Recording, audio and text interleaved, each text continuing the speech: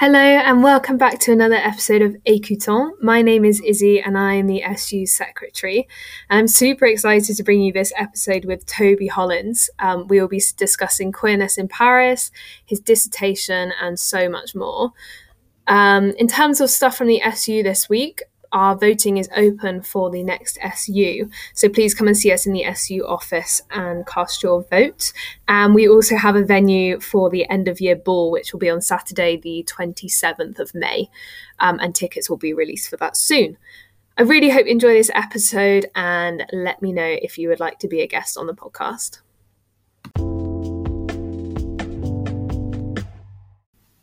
Hi, Toby. Hello. How are you? I'm good. You having a good week? It's Monday, so who can say? But yes, I'm going to anticipate a yes. I need a yes. Yeah, definitely. So I'm going to start with my quick fire questions. Number one, what is your best hidden gem in Paris? It's not very hidden, but Père Lachaise. I love Cimetière Père Lachaise. It's so gorgeous. It's like the most peaceful place I've managed to find within the peripheric. Yeah. Love that. Number two, what is your go-to order at a bar? A vodka something. A Moscow Mule. Oh, yeah. Safe bet. It's a safe bet. Vodka's a safe bet. You can't go wrong. No, you definitely I feel like that's people that divides opinions, but I think it's a safe bet. I've never had any problems. Number three, what is your favourite module at ULIP in? I'm going to say first year cultural studies. Nice. Because it's like the first time that your eyes are opened. Like the first time I learned about the Panopticon, it blew my mind. I feel like everything's from that is like built on it. So yeah, definitely. Cultural studies was the most enjoyable. Yeah, I agree. Number four, if you could have dinner with one person, who would it be? Julie Andrews. Why? I'm obsessed with her. B, I really like the sound of her voice. Like, I feel like she wouldn't even have to be saying anything particularly important. Nice. But she's very sweet. She comes across very well in interviews. Like, I don't think she's got a bad bone in her body. Gorgeous. And for those who don't know who Julie Andrews is. Have you been living under a rock? Julie Andrews, she plays Mary Poppins in the original Mary Poppins and Maria in The Sound of Music. And The Sound of Music is one of my favourite films. It's such a good film. And she had, Lovely. Obsessed with her. And then last question, what would your top tip be for anyone at or coming to ULIP?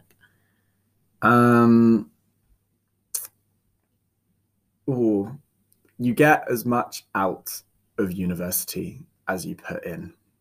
Solid. And that's quite vague, but I think it's so true. I try and live by that. You get as much out as you put in. Yeah, stunning. And that's why my French is not going as well as it should be. But no one's perfect. No one's perfect. I'm not going to sit here and tell you that I'm fluent in French. Wonderful. So today, Toby, what would you like to talk about? I came to you and I thought that I wanted to make a podcast with you about queer Paris. Gorgeous. So that's what we're doing today. It's so exciting. So my first question would be, as a third year, how do you think ULIP has shaped you?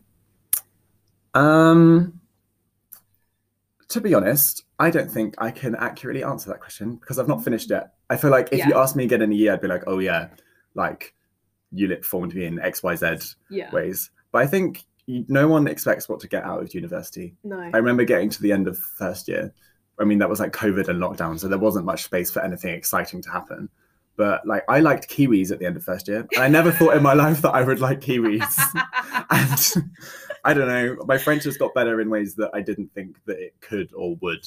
Yeah. Like, I'm not fluent, but like I can know how to interact. Like, I was in a bar the other day for St. Patrick's Day, and me and this other girl were quite drunk, and we had an interaction. I don't think any words were exchanged, but I knew how to make all of the right like French noises so that we knew exactly what was going on, if that makes sense. Definitely. No, I totally agree.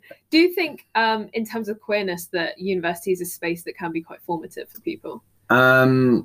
Yes, massively. I feel like just a lot of, or the majority of people get to university when they're 18, 19. So I talk about it all the time. I feel like you get to the end of school and you feel like you're a fully formed human being. Yeah. And then you go to university and you go, "Ooh, nope, that is not the case." So in terms, it's quite formative anyway. But I feel like ULIP specifically definitely has a space for queerness in terms of what it teaches. Yeah. To be honest, like I think compared to a lot of other courses at universities, French studies, both in terms of like French thought as like a philosophical stronghold that might have its own like queer studies, but has definitely influenced the likes of Anglophone queer thinkers around the world. I think definitely queerness can be formed at ULIP in a very special way. Also because it's quite small. Yes. I feel like if it's quite easy for ULIP students to rub off on each other in ways that they don't realize, because we're all such close knit. Like if you see someone wearing, I don't know, a really cool like queer outfit, like if someone walks into uni and exactly, it's like that's not weird to do. Whereas like in bigger universities, you might have to not necessarily look for it, but even if like queerness is like not your vibe, like you'll notice it at ULIP. Definitely. Because it is there, because it's everywhere. Yeah. And it's talked about a lot. Yeah. Which again comes back to it because it's in the modules. Like you do there's queer politics, you do crit theory, you learn subjectivity, all that. It's all there. Yeah, definitely. Super interesting. How do you think that French queerness can be experienced at ULIP? I don't know. Well, Paris, first of all, you've got Paris at your fingertips. Yeah. So it's a city that has its own like queer spaces, things going on for you to go and see that are only ever going to be a metro ride away. Also, what was the question again? Can you just repeat the wording?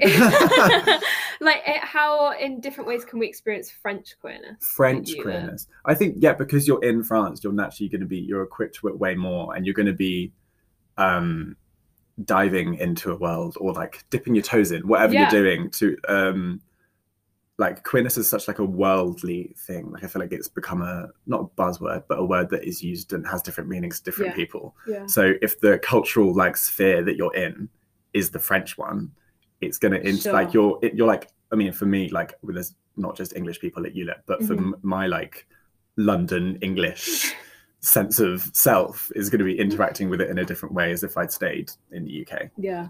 What do you think the differences are between like French queerness and Anglophone identity? I think that's interesting. I feel like especially in the like French political moment we're in right now, where fires seem to be set at Concorde every other day, like French universalism sort of struggles to or is that as a point of like conflict with the idea of queerness, both like as an identity but also as an identity that is completely unstable. So it tends to be quite reserved. Like, I don't know, the example that I always use is like Gender Trouble was like a big deal for queer theory by Judith Butler. Not read it, but like I got the gist. But that was only translated into French into 2005. That's crazy. And there was a lot of resistance there because it feels like and not an Americanism, but like an Anglophone cultural import, which French culture being strong wants to resist. But also there's the French side of like French being quite militant. Like, what did Joanne say? Not Joanne, Joanne in the previous podcast. She was like, the birthplace of the revolution, like French revolutionary like thought and like backlash versus also it being more muted as a resistance to like Anglophone, an Anglophone idea. I know it's interesting to see those points of conflict. Definitely, really interesting. What's the history of queerness in Paris? History of queerness. I always start, I don't know. You could start with it from sort of like May 68 was the year before Stonewall. Right. And if Stonewall, for those of you that don't know, was a bar in New York, which a queer bar, or if you could use it, but there were like, men and women dancing with each other. There were drag queens in there, transgender people. It was stormed by the police and people fought back. And that seemed to be like the pivotal moment that it was not, queer identities were no longer going to be repressed. They started to form a voice for themselves. but previous to that, there was May 68 in France. And like there you got the Front Homosexual d'Action Révolutionnaire that was born sort of under that wing of movement that was going on. And that sort of seemed to take place in Paris. I don't know. There's lots of different places in Paris where the queerness is found. Such as? Well, historically, to come back to like Le Marais, is like it's interesting because it's sort of the Jewish district and the gay district all at the same time. Yeah. But I feel like in terms of queerness, it seems to be more spread out throughout the city in little pockets that you have to find. I have a list. I have a list of recommendations. There's a really good queer bookshop in the 11th. Really? Yeah. What's it called? It's called Les Mottes à la Bouche. It's really nice. Everyone in there is really nice. They have like a bande dessinée section at the back, like French translations of different things and French theorists and novels. And then if you go like downstairs, it's like the big magazine section with all of the like massive arty books that are it's lovely in there. Yeah. In terms of also, I would recommend if you wanted like a night out, there's like I said, in Marais, there's a host of like gay bars, but there's a historically geared towards like gay men. But La Mutinerie is, I feel like, a ULIP fave queer feminist bar. Also another one in the 11th, Bonjour Madame. I've not been. Okay. So you're going to have to go and just trust that it might be good. It might not be definitely. Good. I'm up for the task. I will see that. We should grab a pint after this. I mean, it's literally the morning. I mean, why not? Why not? Also, a place in the 20th I really like called La Flèche d'Or, which is really interesting as an institution. It's on Gold Arrow. The Gold Arrow. Is that what a La Flèche is? La Flèche, like Fleuche. Yeah. Interesting. That makes sense. I've never been able to work out what that was. I could have just looked it up myself. No, but it's on La Petite Ceinture in the 20th, like Gambetta, like just beyond Père Lachaise.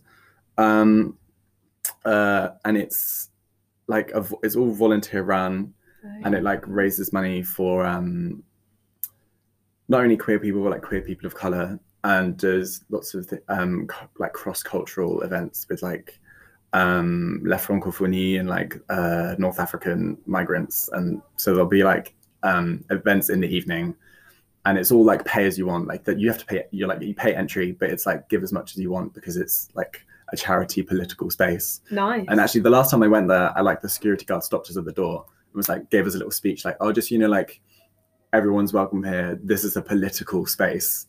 Like, don't, so cool. Which is amazing to get from an institution, also from the security guards. Like security guards can be a right nightmare to deal with a lot of the time. But you go and the wine's cheap. And they do lots of interesting things. I've always had a good time when I've been there. Yeah, that's super interesting. Yeah, and I really like that before you even get in there, like this is how you need to treat the space. Yeah. It's not just any old bar. That's really good. Yeah. Does it feel like a really safe space? It feels like, I've always felt safe to do whatever you want in there. Yeah. Amazing. And it's because it's like in an old train station on the Petit Ceinture, like it's got really high ceilings. Gorgeous. And the smoking area is quite nice. Bonus, like you know what I mean, like it's not one of those. I feel like in loads of bars the smoking area is just like in the cellar, and it's like shut the door and just deal with it. The smell, that is the advantage of it being slightly further out. There is actually space. Love that. Even more of a bonus. Can you tell us a bit about your dissertation that you're writing? Yes, I can. I shall do my best.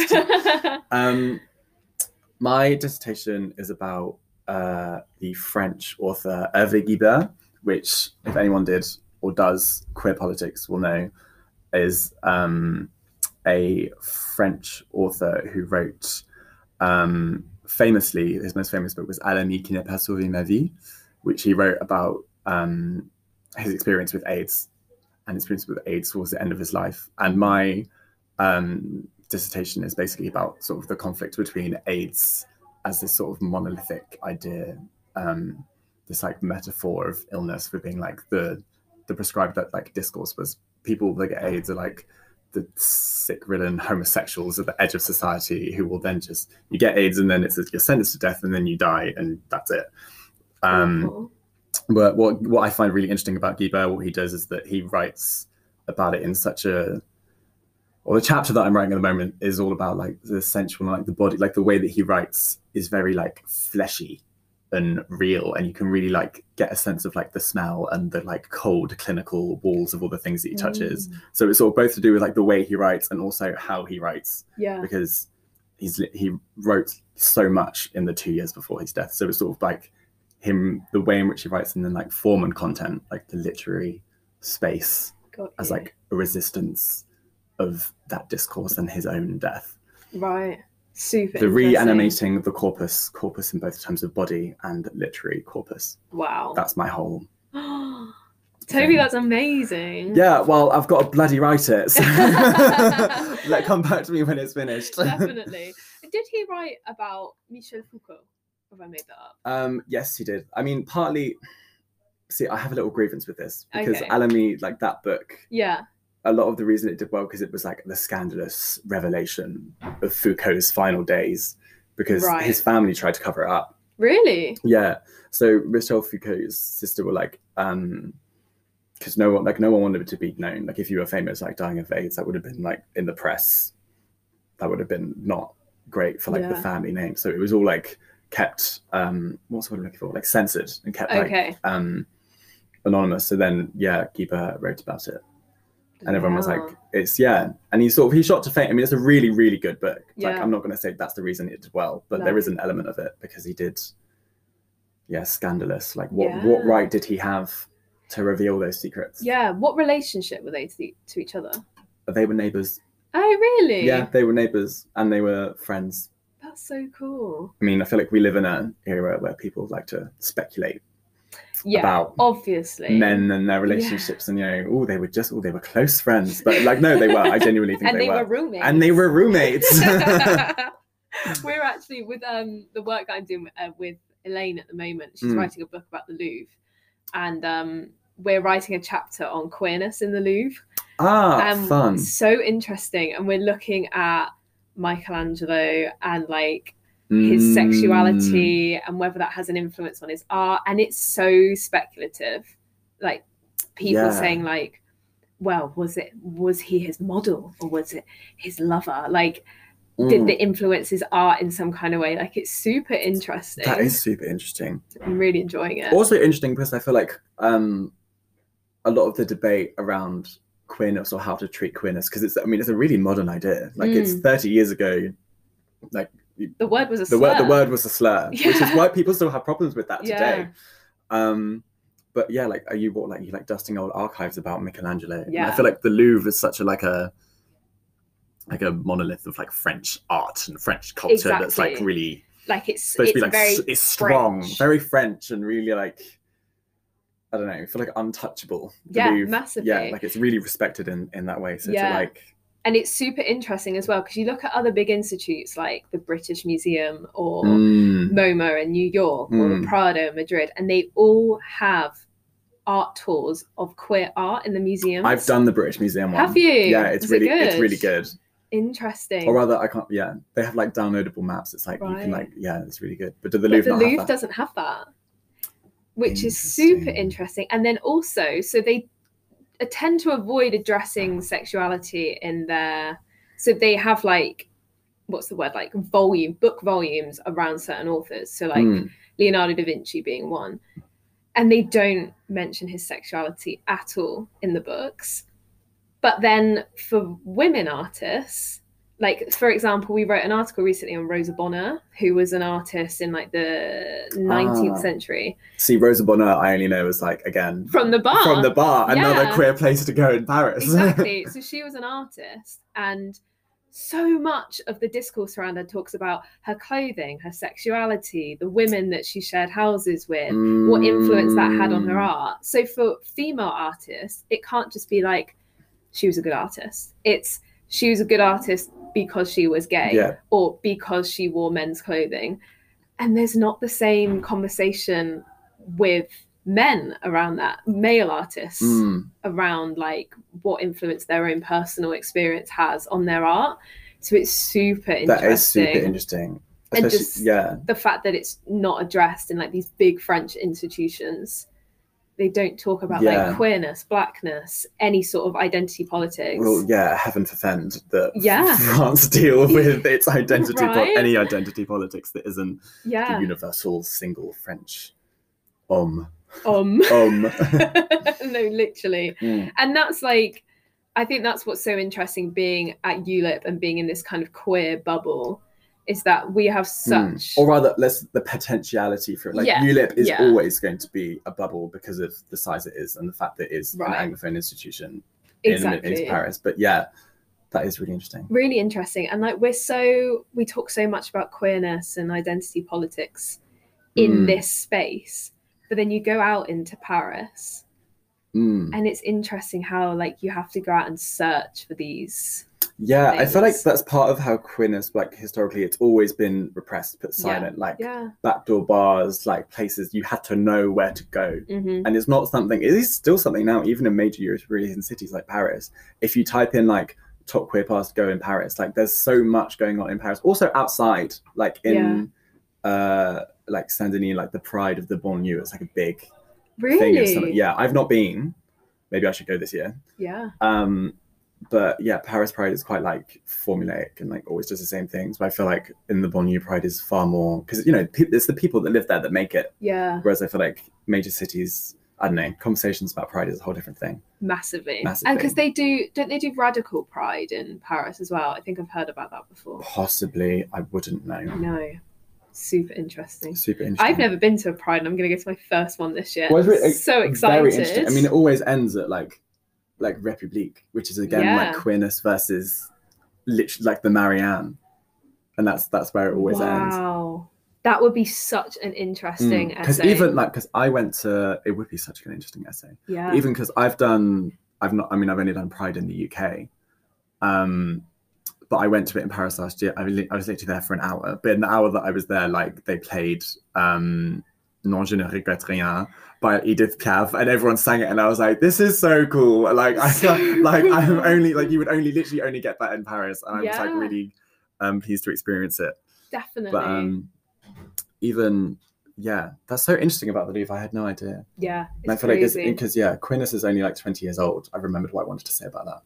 Queerness is like, as an idea, is not very old, so then it feels really interesting to go back historically, like how much place do we as like researchers, students, people that are in like the academic sphere for however long we're going to be there, like what right do we have, or is it right to use that word retrospectively? Like, can we go back to Michelangelo, which is what, like 1600s? Oh yeah, 1600s. Like to use that word then where it didn't have that weight. No. Like, how much can we like superimpose? It's such a difficult conversation. It's such a difficult conversation because people, like, I do that with my dissertation. Some people do try and treat Guibert as like an opening of like Frenchness and exploring like the French specificity of the French AIDS crisis and the French queer body. And I honestly, I don't know how I'm going to do it in my dissertation, but I have an interesting time trying to frame that. Really tricky to navigate. Because it is really tricky to navigate. But it's also a case of, although we might not superimpose those ideas on those people, how do we talk about them in a contemporary context? True. It's got to be like, that's just a new way of us understanding both our present moment. Yeah. And therefore we must understand it. Yeah. It's a lens through which to see the past. Definitely. Oh, so interesting. So interesting. Love it. Was there anything else you wanted to add to today's conversation? That was beautifully done. Well, this is why I want Julie Andrews. She can give me a bloody singing lesson at my at my dinner. Like, you need it. No, nothing is springing to mind. No, I feel like we've covered a lot there. We have covered a lot. Thank you for coming on. Thank you for having me. It's been such a delight. What a great way to start my week. So good.